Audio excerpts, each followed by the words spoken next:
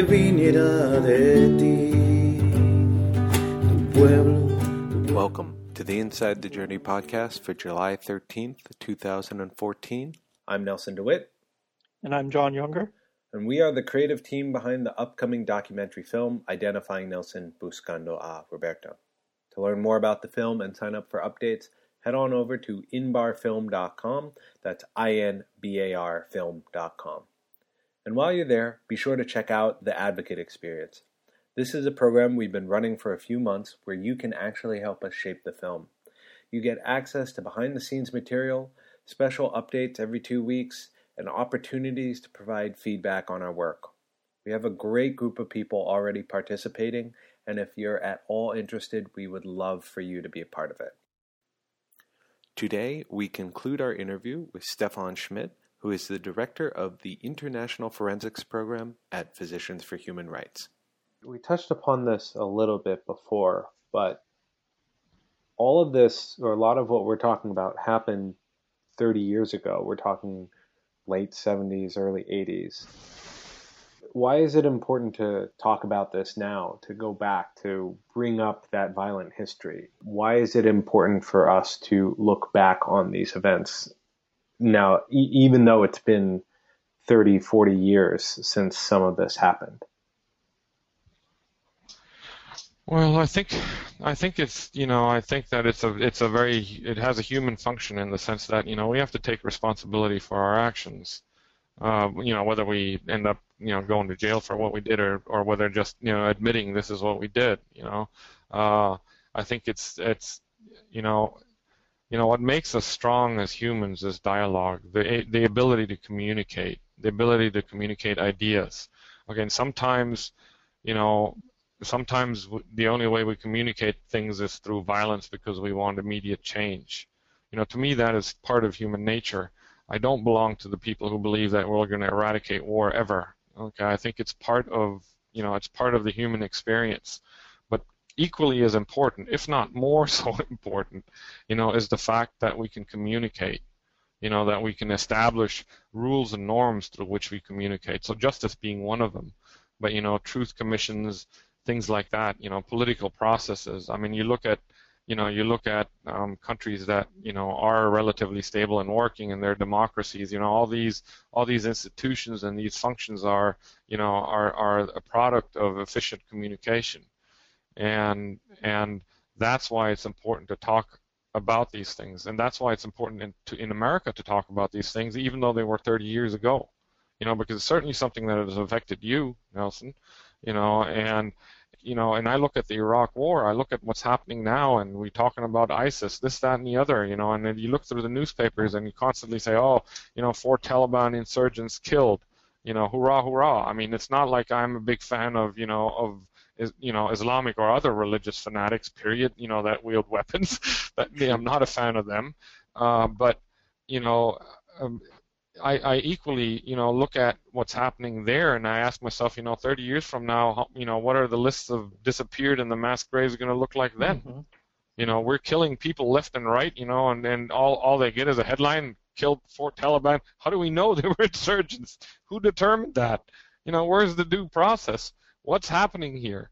And I kind of see a repeat in some ways of what we did, if we talk about us Americans, okay, what we did in Latin America. Now we have a huge insurgency. I mean, these guys have some cockamamie idea that's based on religious values, and I don't agree with it, and certainly some of these people you can't negotiate with, at least not through regular communication channels. And sometimes, you might have to do it at the end of a barrel of a gun. But, the problem really is that, when we start just saying, okay, yeah, like that famous Vietnam T-shirt that, says, kill them all and let God sort them out, that attitude is just going to create more and more problems. And, and the result of which we can see what's happening in Iraq, we can see what's happening in Afghanistan. This has to stop. And, we, as Americans, or not only Americans, but the Western world, are to a large part instigators of it. And if we allow this to continue, this is just going to get worse, not better. And therefore, it's important that we talk about the things that happened in Latin America, because some of the folks that were in Latin America and arranged for the counterinsurgency there are the same guys who went over and did it in Iraq. They did it in Vietnam before that too. Exactly. Yeah. So it's like maybe we should look at what these guys have been doing. Maybe we should talk about who's responsible. Starting with the deaths in Vietnam or in Latin America. To me, and this is, for instance, and again, this is my very, very personal opinion, but the genocide trial against Rios Montt. Personally, I'm somewhat critical towards that. That the guy committed crimes against humanity and war crimes, there's no doubt in my mind, and he deserves whatever punishment comes down his way. But genocide, I'm not so entirely sure. Okay? Just simply because it's very convenient to the Americans if you make a genocide. Think about it. Because if that is genocide, that means it's engendered by Rios Montt, in this case, okay, who has some sort of racial fantasy of ethnic cleansing, okay, which he enacted by killing ethnic groups, okay, for creating an in-group and an out-group. These are the out-groups, and we kill all them, we all be fine, okay, based on whatever racial traits, okay, or religious or something to the effect, okay, according to the Genocide Convention. And at that point, it really becomes his creation, his responsibility. The Americans can wash their hands, walk away, and say, "Oh yeah, and here's this crazy genocidal dictator down there that did this." Except that there's footage of Ronald Reagan slapping him on the back. Well, yeah, I know that, but that's why I'm saying when in fact, and you can't say that the United States, was promoting a genocidal policy in Latin America. I really do not believe that. Okay, the main reason why I have a problem with it is also that the trial utilized one very, very small ethnic or geographical area with a specific ethnic group, that the military was eradicating. Okay, I don't say that they weren't, as a means to establish that this was genocide. I feel that it diminishes what genocide really is when you look at Rwanda or the Holocaust or the Armenians or or other genocides in the world, to the effect that in Guatemala, Native Americans or the Guatemalan Indians are such a part of that Guatemalan culture that it's to me it's inconceivable that, especially somebody like Rios Montt, there are so many Mayans in Guatemala who, to this day are still in favor of him. And one of the reasons is when you hear the guy talk, he talks Spanish like an Indian, with the accent, and that's why that's why I'm not so entirely sure whether I would title that genocide. And another thing, like I said, to me the biggest thing is that if you do that, then you automatically absolve the United States from responsibility. I really think that it puts a final touch on it and says, okay, this guy is the final designer of a genocidal policy who carried it out based on whatever cultural, racial values that they had in their head. Because you can't say that Ronald Reagan had some sort of racial genocidal policy or something like that. It's interesting. It's something in doing the documentary. One of the sections is tying in the disappearances in El Salvador, the disappeared children, to a pattern of disappearances in the region. And language is so important, and this stuff it's very hard to understand, and it's very hard to describe, and it's very hard to give agency to. It's something I think Nelson and I both struggled a lot with, because Rios Montt obviously did very bad things. Yeah. I hated him. Yeah. Still do. and the U.S. obviously supported these things and had a coordinated policy, I would argue, and there's a lot of bad actors, and some of the guerrilla resistance movements, they had their share of atrocities as well, or inscripting young children into the services. It came nowhere as close to what the military was doing, I can No, tell you that. no. I think in El Salvador it was like 85 or 90% of the atrocities in the Truth Commission were attributed to the military and 10 to 15% to the guerrillas. But Yeah. but anyway, the point, I guess, it sort of gets to when you hear soldiers talking about how war is hell, and it's just hard to describe. Is the sense I get in looking at these issues and trying to help Nelson tell his story. Yeah, I mean, it's not easy. And I mean, even my dialogue and my way of thinking of it has changed the older I've become, you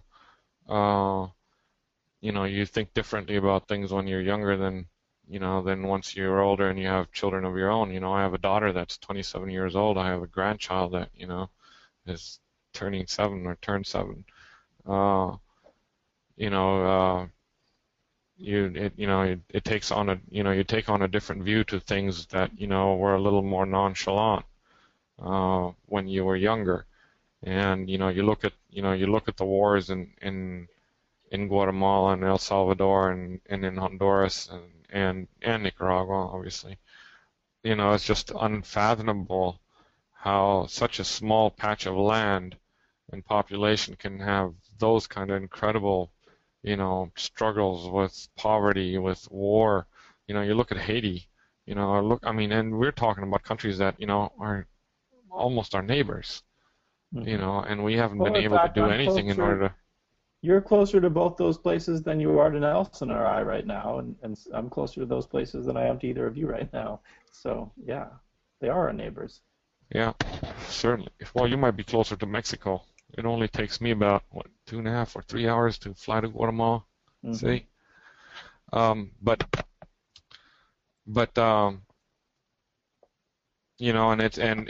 what's happened there is so closely linked to the way we live our life here in the United States. And people really tend to forget, what happens when, you vote somebody like Ronald Reagan or George Bush, or in this case even Obama, if you look at, the increased use of drone technology in order to assassinate suspected terrorists. I think that the human rights community also has changed because, and is struggling with those concepts themselves. Mm-hmm. I don't know how I feel about. I feel it's atrocious, the way these things go, and it should be handled differently. But the world certainly has changed, and what do you do? Do you allow a movement like what we have with ISIS right now to take over an entire country and start talking about establishing some caliphate and hacking off hands and everybody be better praying this first surah of the Quran and installing whatever their vision of religion and righteousness is? I don't know. I don't know if that's such a good thing. And how do you stop it? Without creating more mass graves and more disappeared people. Can you imagine how many disappeared people we have in the Arabic and even the Afghan world now? I remember in the 90s when I went to Bosnia. 92 or 93 when I first went to Bosnia. The Bosnian War just started. I went to, I remember walking into a bar once or a cafe because I wanted to get a coffee and I forgot where in Bosnia it was. There were a whole bunch of guys sitting there with little green headbands that had, Arabic writing on it, probably Allahu Akbar or something to the effect. In those days, you didn't think of Osama bin Laden or anything like that. But, the word always was that, these were Afghan mujahideen or coming out trained out of Afghanistan. And what was interesting is that in those days they tell these stories about how these guys could jump off of 3-story buildings and do these incredible feats, and you'd send them somewhere, the Afghans in sandals in the middle of winter and enough ammo and no food, and they'd clean out an entire village. Well, what was interesting is that in 2000 I ended up going to Algeria, right? Algeria had also a big Islamist problem, which the Algerian military dealt with, more mass graves, meaning more repression and killing. But, you had the same kind of stories told there about, the Afghan mujahideen. So, this was already something in the creating. And, these fellas who came from, Saudi Arabia, who knows where they all came from, Afghanistan and whatnot, and died out there. That's another disappeared person right there. Can you imagine how many people are disappeared now in the Arabic world because of all these crazy jihads going on? Be that in Syria, be that wherever. I mean, it's, it's just unfathomable, and I don't even know where to begin when you talk about identification efforts, and where do you begin with truth-telling, and where do you begin with repatriation of remains and bringing families back together again and healing those wounds. My God, we're talking about a war that's affected Syria, Jordan, Afghanistan, Iraq, Yemen, Egypt, Libya, Mali, basically, all North Africa and all these guys. I was in Tripoli. I remember it was in Tripoli, and in the hotel there was this, everybody was gathering around this guy, and it turns out he was some famous, Libyan fighter who'd just come back from training people in Syria. Can you imagine how many Libyans are in Syria, or Syrians who came to Libya and they die out there? Their parents never going to know where they are, where they were buried. The pain and suffering and grief, that is being created as we speak. I don't even want to think about, how, I do think about how to. Maybe this is, I have one question that I was kind of going to end with, and I know we're coming up on time. So, John, I don't know if you have any other questions, but. It's been a great discussion, and Nelson, go ahead.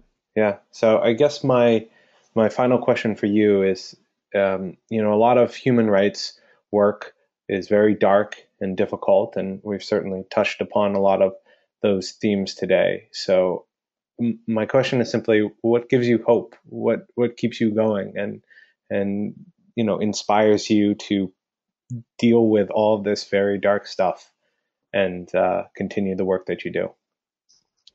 Well, looking at you, Nelson, and seeing how how my conversation and my preaching here has been somewhat depressing, I think we really need to end this on a good note.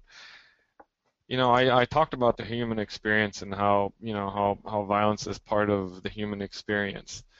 But when I go home and I look at my wife and my children and my grandchildren now, okay, that is also part of our human experience. That is something that, gives me hope. It has to give me hope.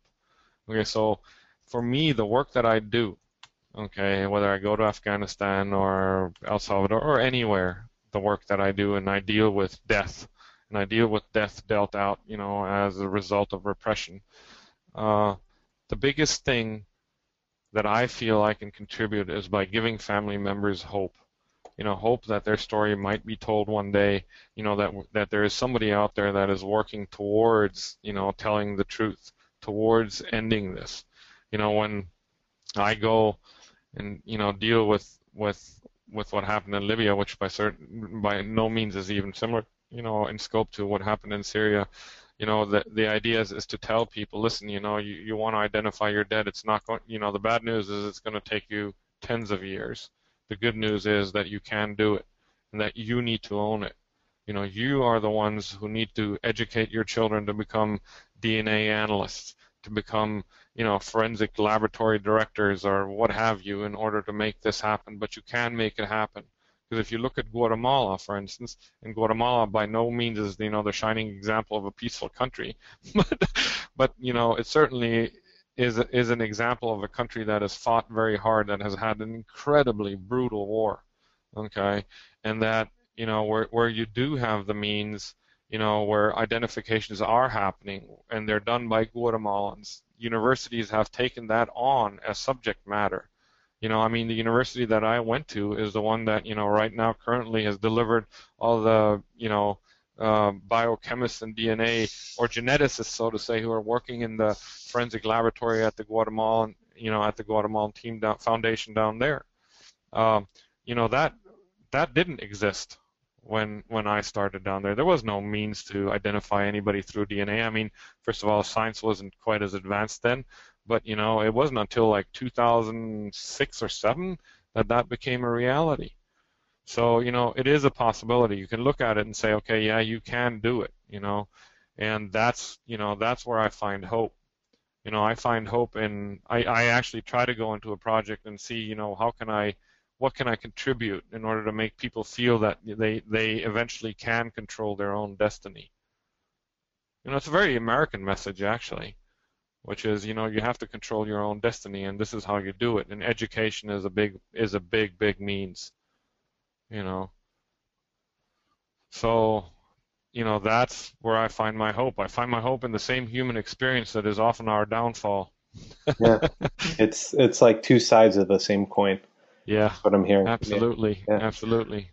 Well, Stefan, this has been absolutely fabulous. Thank you so much for coming on and sharing, your experiences. I hope that our listeners get a lot out of this. I know that we have, and you've touched upon many of the issues that we are trying to address in the film, and that we struggle to articulate in a way, or articulate cinematically that does that will keep our audience engaged. So, but other than that, it's been a pleasure, and thank you for being here. Thank you. Well, thank you for having me. It's been an absolute honor to finally meet you and see you face to face after, having heard so much about you from Lindsay, who I had the pleasure to have working for me there for a few years. And thanks to Lindsay for helping set up this interview. Oh yeah, no, Lindsay is fabulous. She knows how to whip everything up and organize people. All right, everyone at home, thank you for listening, and we'll see you next time.